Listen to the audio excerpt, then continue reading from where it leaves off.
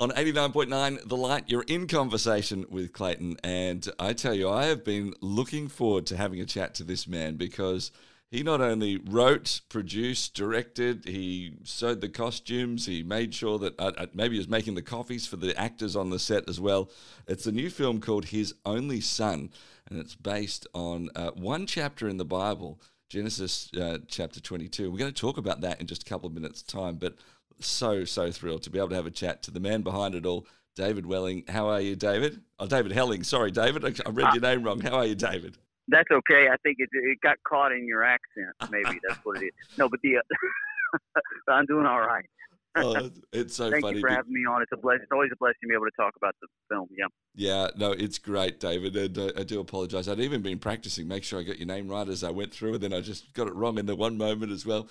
David, let's talk even before we got to this film, because the moment and the topic that you have chosen is such an interesting one. You know, we know that there's a lot of people who listen to us here on the radio who have a very strong Christian belief. They're in church every week, and some who maybe have never ever gone to church in their life. So the movie itself is around one incident around a guy by the name of Abraham and his son Isaac. Could you just tell us what that story is first, perhaps in your own words, and then we'll talk about why you decided to make this the film? Yeah, really. I mean, so the account, it follows, like you said, Genesis 22. And really, the film actually covers more than just what you see in that one chapter. It covers a lot of the backstory of Abraham as well and how he journeyed to have that son. But what we see in Genesis 22 is the Lord telling Abraham to take his son, his only son, Isaac, and go to the land of Moriah and there offer him as a burnt offering on one of the mountains, which the Lord would tell him. So that's a very striking, like you're faced with this one. Previously in Abraham's life, you follow him and his wife for decades, waiting on this son of promise that they were promised to have. And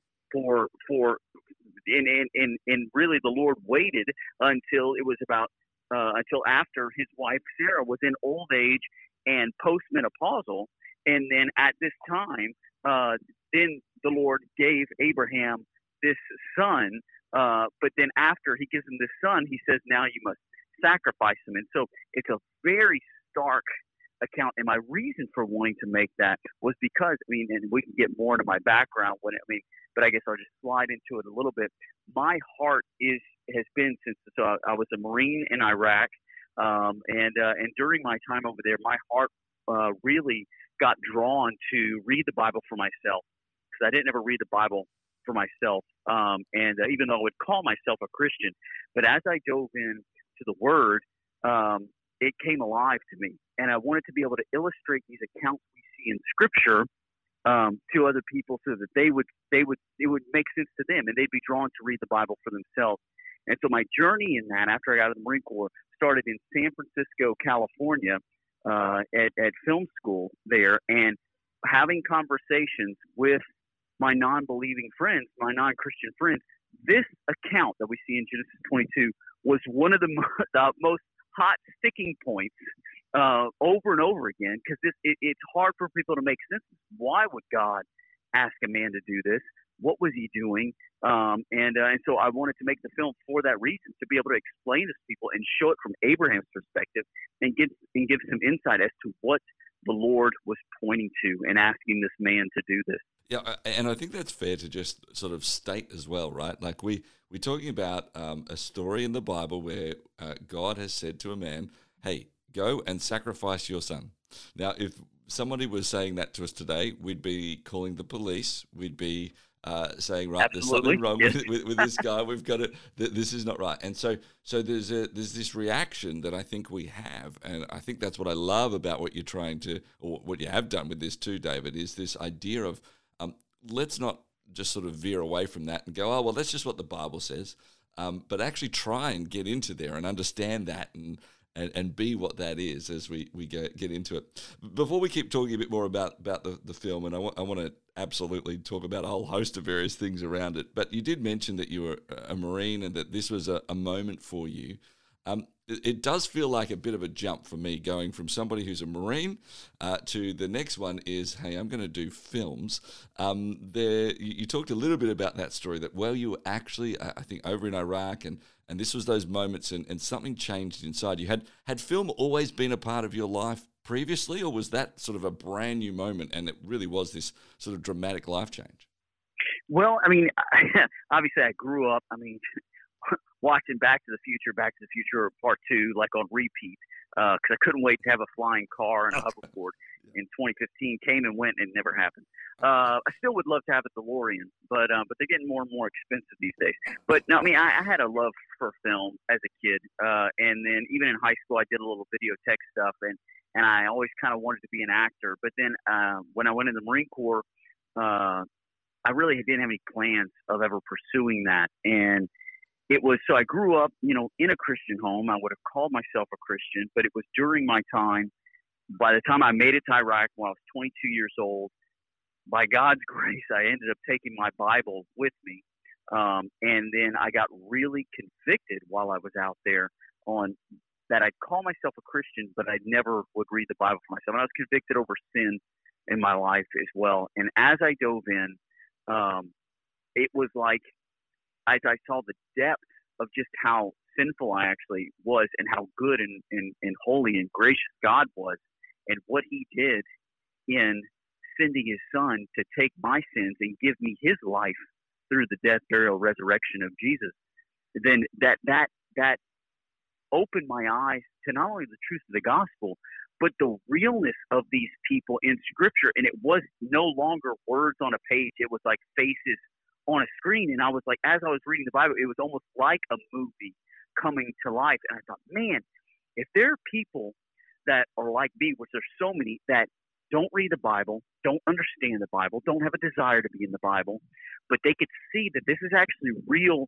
people who had real struggles, real hurts that the Lord was using thousands of years ago. And they can, when you can put that before their eyes, then they can fall in love with the Word like I did, and be drawn to go and read Scripture for themselves. And so that was that because I could see the Word as a movie, so to speak. I thought I can make this a movie and just show people like what I'm seeing when I read it. And so that's what sparked that. And over here, you know, in the United States, we have the GI Bill. I don't know if on your side of the world they have that. It's basically like when you serve for so long in the military, they'll pay for your college.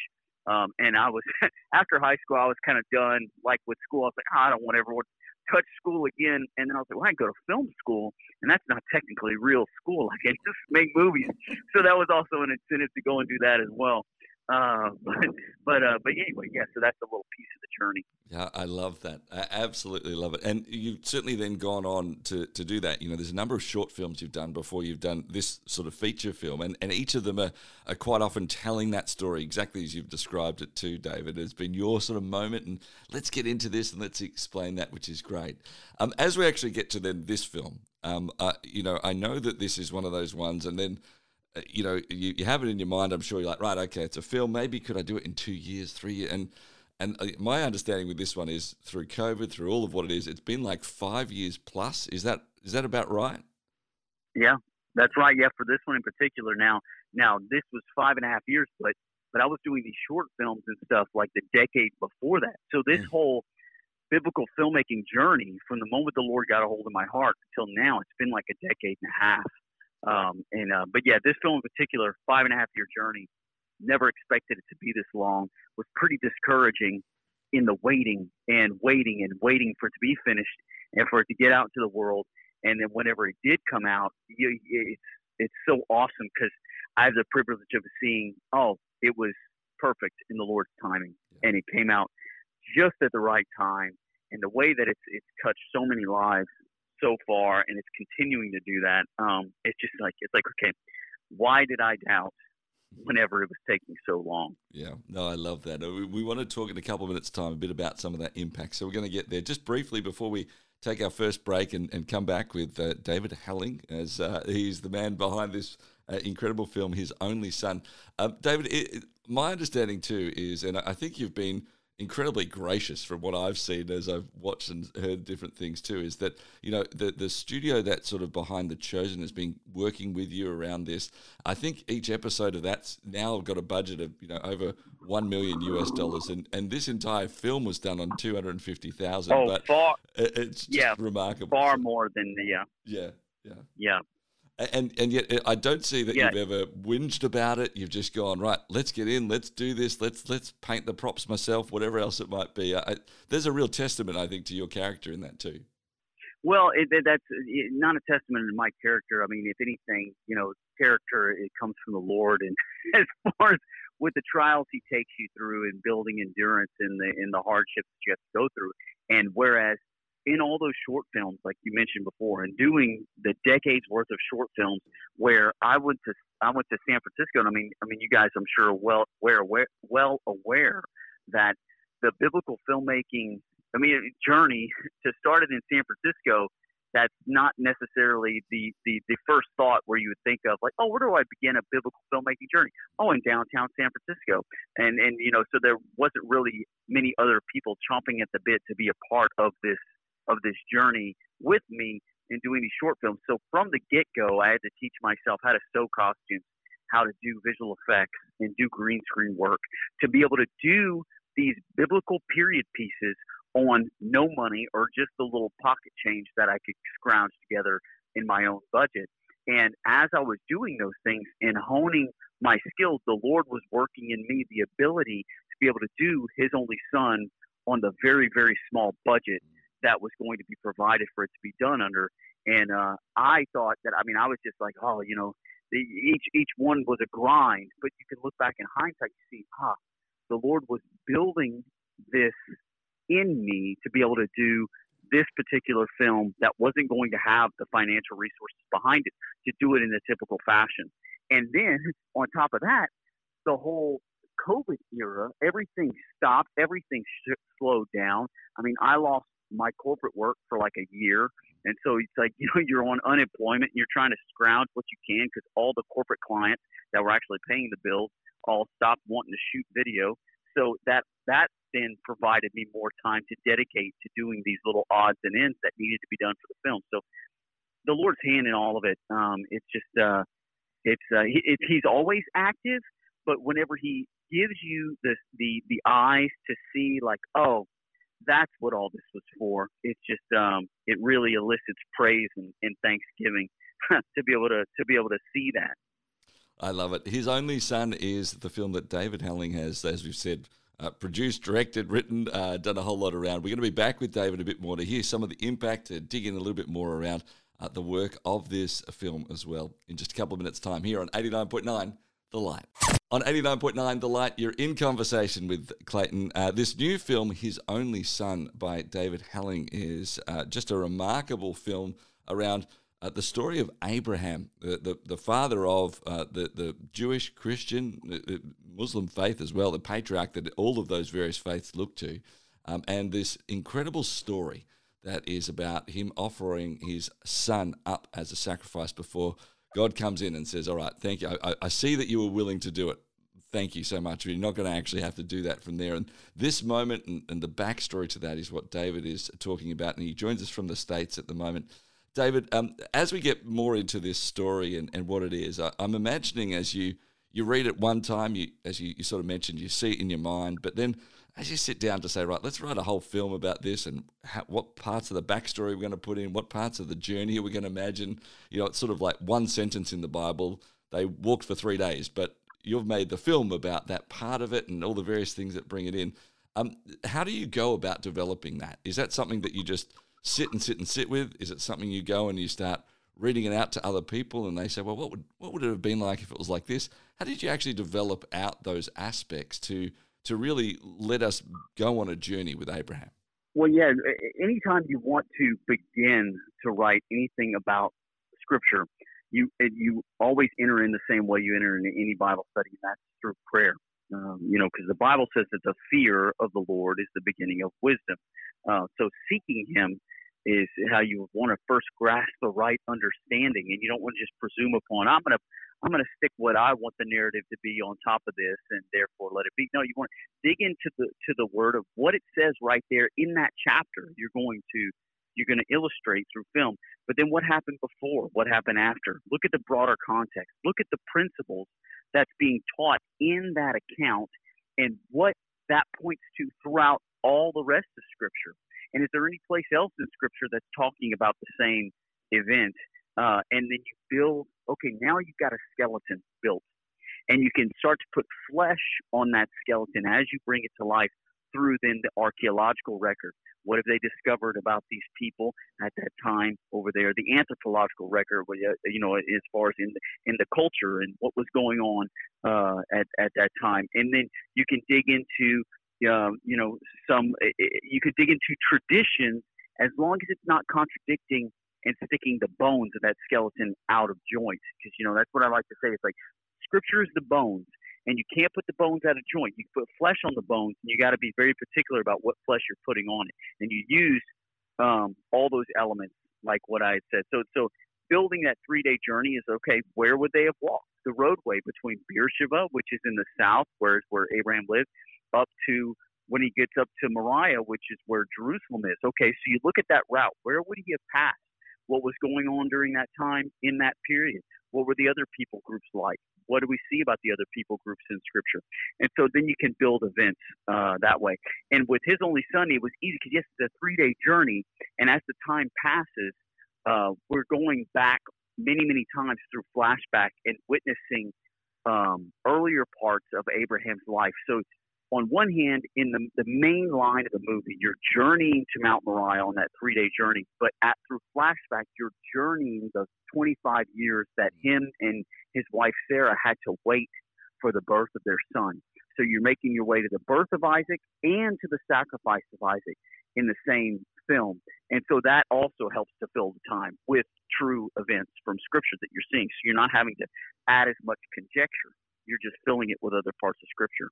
Yeah. And I think there's from certainly, as it's looked from your perspective, from a Christian point of view, and as we mentioned, this is a huge, important story for the Jewish faith as well as for the Christian faith as well. But that part of this is, and again, we acknowledge that there's a lot of people who are maybe in church and know these stories well, and some who maybe are listening who don't know much at all. But this is very much a sort of a foreshadowing of Jesus' sacrifice and what what God the Father has allowed His Son but actually did allow His Son to be sacrificed for all of us as the eventual and the final salvation for each of us as we trust in Him. And so you've weaved that in there beautifully as well. I'm guessing from your heart and from what I know of you that was obviously something you always wanted to make sure you did. Absolutely, because like I said before, I wanted to get to what was going on, one, in Abraham's mind. So the whole film is played like you really get into the mind of Abraham. But most importantly, it's what the Lord was pointing to. And you even get that in the title. And the title is not like something I slapped onto the film, His Only Son. That's something the Lord calls Isaac, Abraham's only son, 3 times in one chapter. But we know that Abraham also had Ishmael 14 years before Isaac. So why would he call Isaac his only son? But the Lord was pointing to something explicitly that to grab our attention. He repeats it 3 times, that he's his only son, because there's a picture of something. There is a 3-day journey, whereas figuratively, Isaac, the son of Abraham, is dead to his father for 3 days, because it says in Hebrews chapter 11 in the New Testament that Abraham figuratively received Isaac back from the dead when the Lord told him, no, you don't have to sacrifice. So it was a figurative resurrection.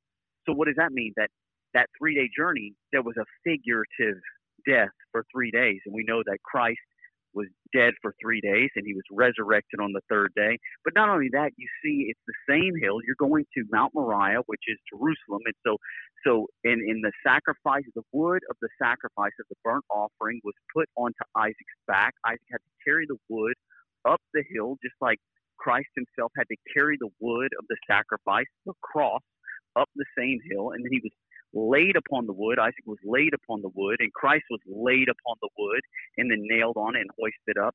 And then there's a really, really awesome moment in the film you see, but you see it in Scripture when they're making their way up the hill. Isaac's got the wood on his back, and he turns to Abraham, his father, and he says, "My father, we have the fire, we have the wood, but where's the lamb for the burnt offering?" And Abraham says, "God himself will provide a lamb for the burnt offering." And they make their way up the hill. And we know that the Lord says, "No, you don't have to do it." He stays Abraham's hand. And then Abraham looks behind him and sees a ram caught in a thicket. But that wasn't a lamb. That was a ram. It's not only two different English words, it's two different Hebrew words if you look at the Hebrew. So when Abraham is talking about the Lord would provide a lamb, that ram wasn't the provision. And we get that further, that was even in Abraham's mind. We see later that right after that, Abraham calls the place the Lord will provide, future tense. And then Moses, who's writing down the account, for those that don't realize, Moses is actually writing down Genesis centuries later. He says, "Therefore it's said to this day in the mount of the Lord, it shall be provided." Still future tense. So where was the lamb? Well, you see the lamb show up again in Isaiah 53, which is 700 years before Christ. But then when Christ comes on the scene 2,000 years ago for us, 2,000 years after Abraham, which is really neat. Abraham was just as removed from Christ as we are today, which is really cool to think about within the broad scope of God's whole plan of redemptive history and his plan for humanity. But you have Jesus show up on the scene, and he comes to John the Baptist, and John the Baptist is going to baptize him at the River Jordan. John the Baptist looks at Christ and says, "Behold the Lamb of God who takes away the sins of the world." There's the Lamb. The Lamb was provided, and he went through that 3-day in the grave and in literal resurrection after giving up his life. And the Lord didn't stay his hand. The Lord actually took the life of the Son, and the Son took on himself the sins of all those who would believe, and so that we can get his life because he took our sin and death. And we just get that through faith. And all this is, if you watch the film, this is clearly talked about. There's conversations that are had, and hopefully it gives some insight into what was going on there, but also draws people to go and search the Word for themselves. That's all. You just lead people to the Word, and people, if they're interested, can pick it up for themselves. Yeah, I absolutely love that. And if perhaps you're sitting there too and you're like, "Hey, look, as I'm listening, I want to know a bit more, and I don't know who to talk to," well, call our care line. That's why they're there for you, just to have a chat, maybe direct you to somebody, direct you to the best place to read or to look at. If you just want to be with somebody, and something that David said, "Yeah, I'd like to find out a bit more, but I don't know where to start." Well, you can call them, 9583 2273 9583 CARE. If you use the letter pad on your phone. David, what I do love is that my understanding is that you're a big Superman fan, and he's this awesome superhero. but you're the best. I don't think you can be more passionate about the ultimate superhero in Jesus. The way you're describing him, right? Like there's so much passion as you tell that story. I like, man, you did your research. I got to tell you something. Man, that's funny. You're the only person, all the interviews, that ever brought that up. So good on you. Well, I am a Superman fan. Been a Superman fan for a long, long time. I love, because you want to talk about, there's a beautiful picture of Jesus in that to a certain extent as well. As far as the only Son sent from the heavenly Father, and he comes and saves the world. Now you don't want to. That's a loose interpretation, but you're right. There is no comparison. Christ isn't a superhero. He's the only hero, right? We all, and all we need to do is just seek, reach out, and he will save us from not only our sin now, but from an eternity without him. Yeah. And so, yeah. Good job. That was unexpected. Yeah. Hey, David, one last question for me. I've got plenty more, because I actually want to talk about how you painted the little prop sets and all those sorts of things. But we're going to have to leave that. People might have to just go online and see videos of you painting various things and doing stuff like that, because I do want to finish on, is there a story, somebody's story, and we understand you might not be able to use their name, but who has seen the film and had an impact that's really touched you? I'm sure that there's been plenty of them, but I always love hearing the impact of these sorts of moments. It helps us perhaps think about things a different way. Is there a favorite story of impact from someone watching the film? Oh, well, there's a number that just really touched me. I mean, actually, with the first weekend it came out, we did a lot of theater visits where we would just show up at the theater and see people as they were coming out thinking and watch the film. And you just see the amount of grown, burly men coming out not being able to speak and in tears. It's just so moving, because I never knew it would touch men so much and touch women both, and they take away different things from the film, and it touches them both deeply. But actually, one of the things that I think on the most, one of my favorite comments from people, and actually came before the movie ever even came out. Someone had commented on social media, and they said, "I have always struggled, even as a Christian, I've always struggled with why God would tell Abraham to sacrifice his son. And then I read the title for this movie, and it all became clear." Mm-hmm. And it's like, wow, praise the Lord. That's like, even in the title, the Lord is using that to give people a greater understanding of his redemptive plan, that for God so loved the world that he gave his only son, that whoever believes in him will not perish, but have eternal life. Love it. I'm sure that as more people here in Australia watch His Only Son as well, that they will hear more of those sorts of stories. David, we've taken up plenty of your time. Thank you so much for the passion and the zest to make these sorts of films, and having the time to chat with us again this evening as well. We really appreciate it. Well, thank you, brother. I appreciate you having me on, and maybe we'll get to do this in person at some point in time. That'd be really cool. Sounds like a great plan. His Only Son by David Helling, my guest here on 89.9 The Light.